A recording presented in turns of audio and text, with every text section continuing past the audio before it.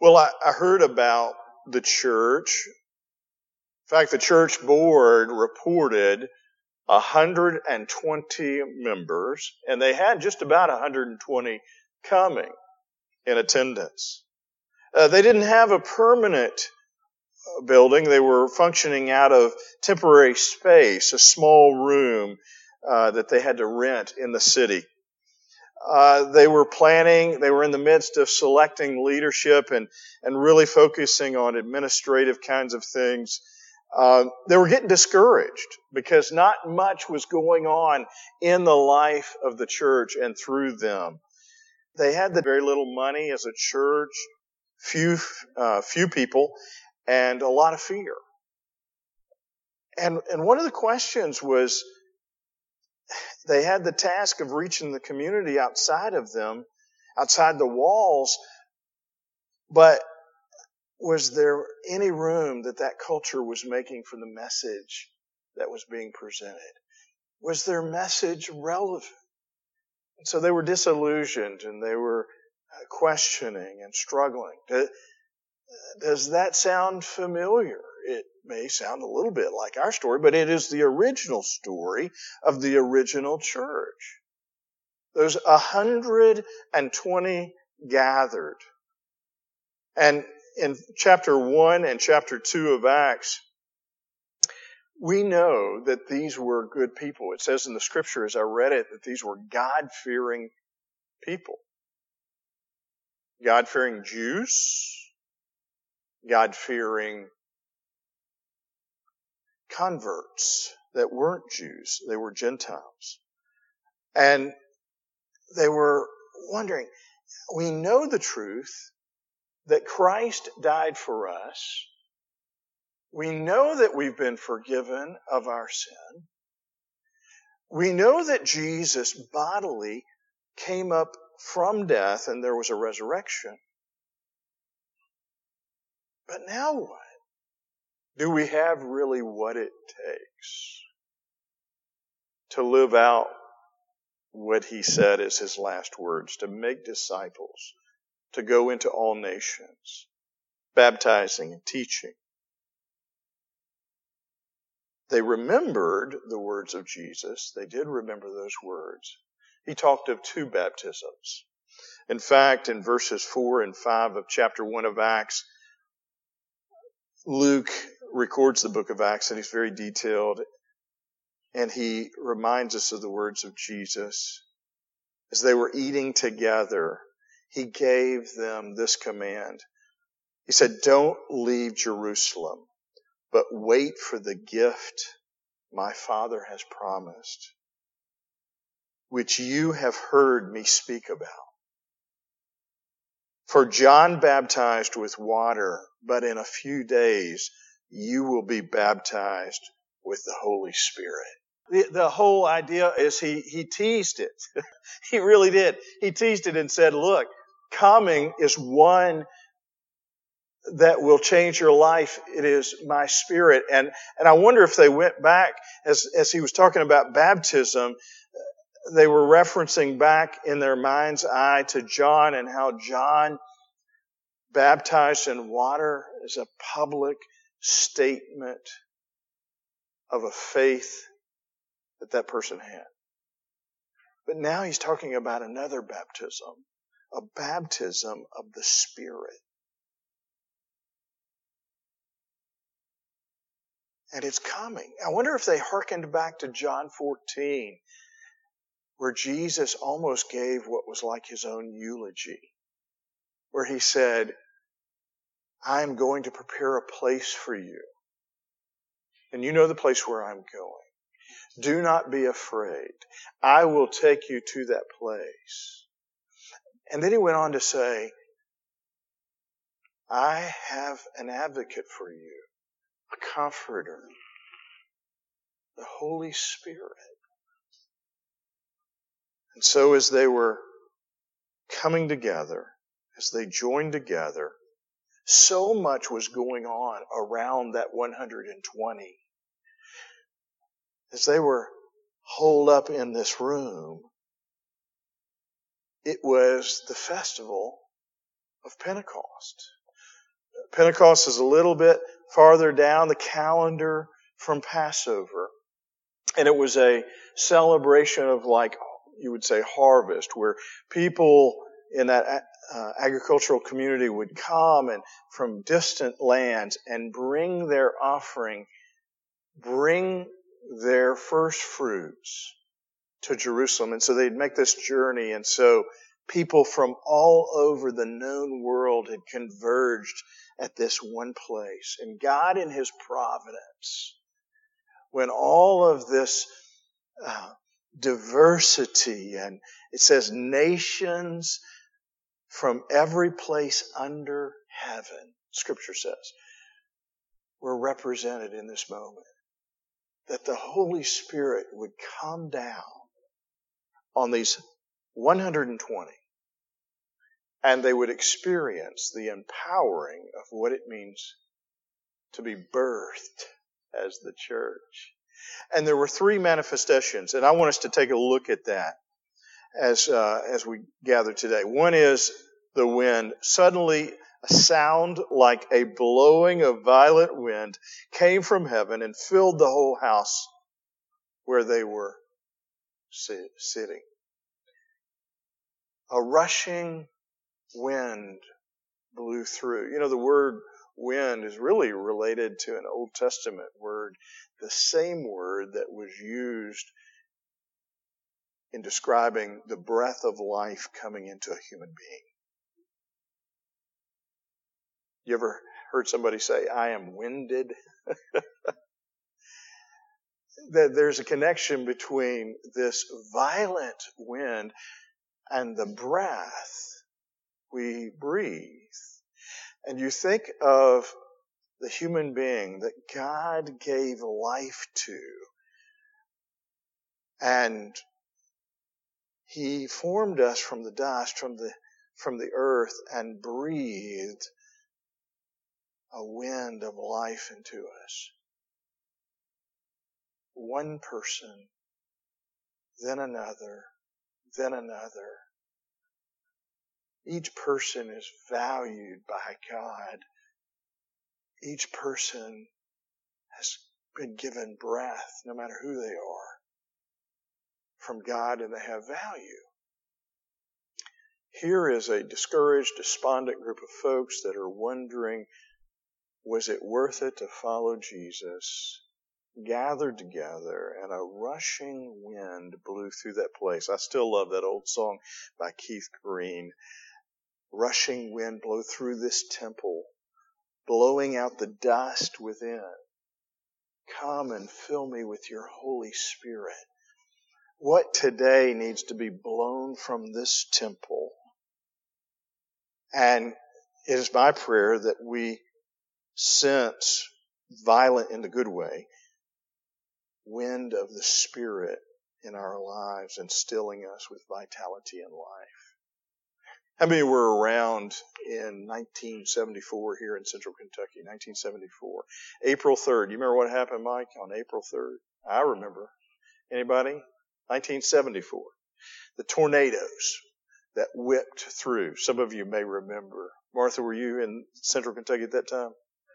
Yeah. And so you remember, and I remember. And I was 12 years old, and I remember my parents saying, get in the basement.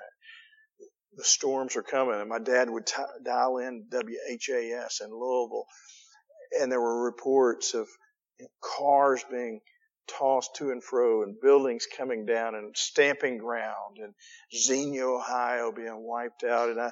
And I think about how wind in and of itself is not bad intrinsically. It can cause great damage if it's out of control. But when harvested and directed and channeled, it can do great things. It can provide energy and refreshment and vitality. And so I believe there's a connection between Acts chapter 2 and Genesis chapter 2. That God wants to breathe life into each of us spiritually and as a church. And one of the manifestations in the birth of the church was a rushing wind. May it blow through this place. The other, tongues of fire. Now, we can't always connect the dots to the Old Testament, and the first example we did. In the second one, I think we can as well. We see the words from Acts 2, verse 3. They saw what seemed to be tongues of fire that separated and came to rest on each of them. Where else did we see fire in the scriptures? I think of Moses. Remember, Moses was on the backside of Egypt. He was disillusioned and despondent and depressed. And he was like, God, I'm done with these stiff-necked people. That's what he said in the scripture. And they're cantankerous. They're hard to be contented. They're just difficult. I am just simply going to go and be a shepherd and have a safe, comfortable, quiet life. And you remember, it was a holy moment. God said, come. And it was a fire. And what we know about that fire was it was not consumed. God called from that fire and said, come, Moses, I want you to set my people free. And from that moment on, there was passion. There were mistakes, but there was passion connected to a moment of revitalization, of new life and renewal with fire. And what's interesting is in the New Testament in chapter 2 in Acts here, we find that fire rested on each of them. I want to talk about that just for a moment. I've had fire rest on me, and it wasn't good. I got I'm an Eagle Scout, and I had the fire safety merit badge, but it didn't seem to show up at the first part of my marriage. I remember like 2 or 3 years into our marriage, we had a fireplace, and I thought, I'm going to be romantic here. I'm going to build my wife a fire. And so we had, the chimney and the fireplace, and maybe some of you heard me tell this story, and I got the logs in the fireplace, and I said, hey, baby, I'm going to build you a fire. And got some newspaper and started the newspaper, stuck it up under the wood, and can't remember if I opened the damper or not, and stuck it up in the wood, and nothing was happening. So I thought, I need to make this happen, and I need to make it happen quicker than it's going to happen using newspaper. And so I got some kerosene and poured the kerosene on the logs. And let's just say there was something that happened, fumes and gases, and there was blowback. And it started to catch the mantle on fire. And the next thing I know, I don't have any eyebrows or eyelashes. How romantic is that? You go back to church and it's like, what happened to you, preacher? I experienced Pentecost, And so, fire, like wind, if not harnessed correctly, can be devastating. But if it is channeled in good ways.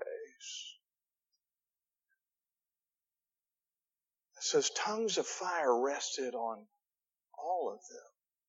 It's interesting, isn't it? Because in the Old Testament narrative where the bush is burning, it really is kind of a singular moment. Moses, I want you to go, and I want you to then lead a group of people. In the New Testament, in Acts chapter 2, we find that the tongues from God, from heaven, fall on, it says they were divided on each person. That means that you're anointed, and you're anointed, and you're anointed, and you're anointed. Hopefully I'm anointed to serve with that same fire, that same calling, that same urgency to make a difference in people's lives in the name of Jesus Christ. And so this fire came in a plural way. It rested on all of them. And then finally it says that they were gathered, that 120, and they were very focused on themselves and wondering if their message made a difference, and the wind blew through and the tongues of fire fell upon them on that birthday. And it says they were all filled with the Holy Spirit. And then it says, as they were filled, there were tongues spoken, languages. And all of these folks were gathered in Jerusalem. God-fearing Jews from every nation under heaven. And when they heard the sound, as they were gathered together, they were bewildered because each one heard their own language being spoken. All right, this is unscripted. Kaluba. How many languages do you know? Will you hold up the fingers? How many languages? 5 languages, okay? How appropriate. He didn't know I was going to ask him that. 5 languages. Now think about this a minute. You know, obviously, some more, what we'd say, common or global languages, but there were some that were, one that's indigenous to your area, right? Well, the beautiful thing about this is that people were speaking languages and they were hearing the good news of the gospel in a discernible way in languages that were indigenous to them. And they were like, how is it that we are hearing this wonderful news in our own language? You ever heard somebody say, he just speaks my language? Well, in a literal sense, that was evangelism. And I just want to take a moment to say that, well, one great theologian said, a great preacher is one that holds the Bible in one hand and a newspaper in the other. I think this is very relevant for us today. It said, people from every nation under heaven. And what this is saying to me is that the gospel is for everyone. And that God values every single person. No matter who they are. No matter what their race may be. No matter what their socioeconomic level may be. God loves. He made each one of us. It says imago Dei in the Old Testament. I made them in my image. And so when I look you in the face, in many ways I'm looking into the face of God. Wasn't that a beautiful moment when Esau and Jacob, brothers that were estranged, Esau says to his brother, who was so unjust to him, in a moment of reconciliation said, when I look into your face, I see the face of God. We have seen the headlines. We have seen the hideous moment in Minneapolis where a police officer had poor judgment. We have seen the reaction. I was talking to a law enforcement person that's related to one of the 2 churches that I'm serving. And he brought real insight, and yet there was a sense in which he understands how all of us bring a bias to whatever we do. And we talked about how God wants us to eliminate that we are to see everybody as equal and to treat people justly. And this is uncomfortable to even talk about. But I think it's important, like the 120 who were wondering, is there any room for the message of the gospel to be received outside the walls of this building that we're in, I think the same question is being asked of us as a church. I remember Delia's done a great job in the roles that she has played, and one of them is being a great mama. And one of the things that she worked with our children on, and we both did, is use your words. Use your words. You know, like maybe when Jordan would get real frustrated and he'd throw something, you know, mad at his sister or something, we'd say, use your words, you know. And George Floyd used his words. He said, I can't breathe.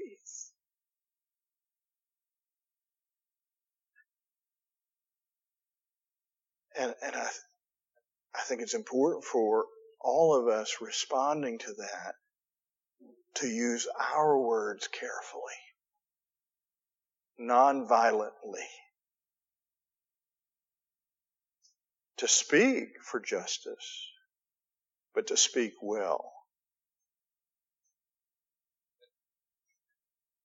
And so as followers of Jesus, I think our paradigm is to celebrate every nation under heaven. God is real big on diversity. Just look at us. And I think part of the message of Pentecost is just that our message to the world is to model what Jesus said and did. Blessed are the peacemakers. That wasn't just a sermon on a mountain. It was his way of life. So, the question at the end of this text, I'm going to wrap up here. They all asked in bewilderment, what does this mean? I think it means everything. I think for Christ's church, the message is clear, related to issues of justice, but also evangelism in the sense that God has given us power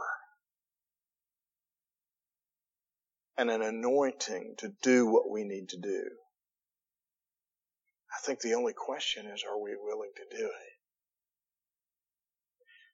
And so is Pentecost for us just simply a remembrance?